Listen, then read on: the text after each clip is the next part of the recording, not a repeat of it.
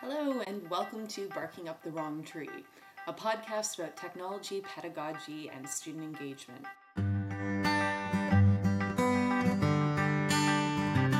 In today's podcast, I want to explore the idea of getting outside of our comfort zones. I regularly hear teachers saying, and I'll admit that I've said all of these things, I love teaching that unit, or I couldn't give up teaching that novel, I love it, or I don't want to teach that because I'm not comfortable with it. And I'm not saying that there's anything wrong with loving the content you're teaching or the strategy that you use to teach it. But at what point should we step outside our comfort zones and ask ourselves, yeah, but what are the kids getting out of it?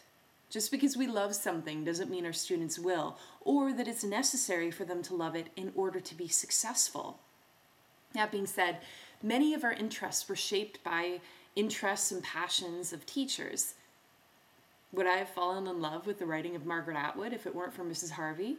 Would I have found Jungian psychology remotely interesting if it weren't for Mr. Williams? And would I have developed such a visceral dislike for Ken Danby were it not for Mr. Hamill? Maybe, maybe not.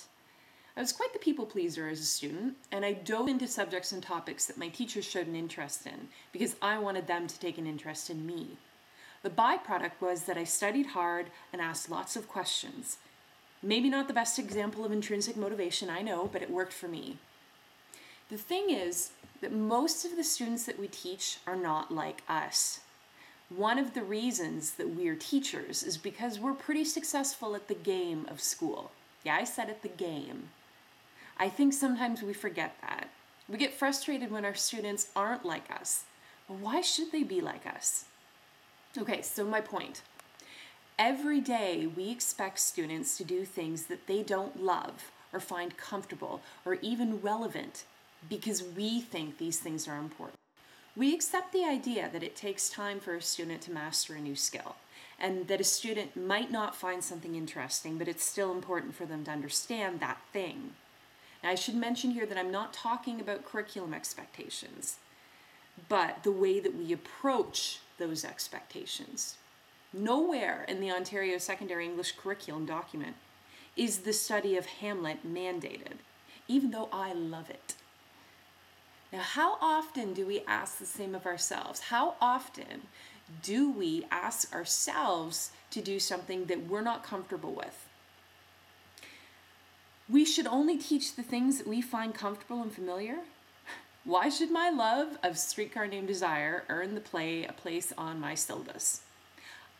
I think you can make a case for saying that if a teacher is truly passionate about a certain text or a certain topic, he or she might do a better job teaching it. I just don't think that personal taste should be the only deciding factor when it comes to choices about teaching. More importantly, I think we should step outside our comfort zones every once in a while and ask ourselves, do the kids find this as engaging as I do? And if the answer is no, is there another way that I could meet this curriculum expectation that the kids would find engaging? And why not think about letting our students teach us for a change? After all, we're in this for them, aren't we? Thanks for listening.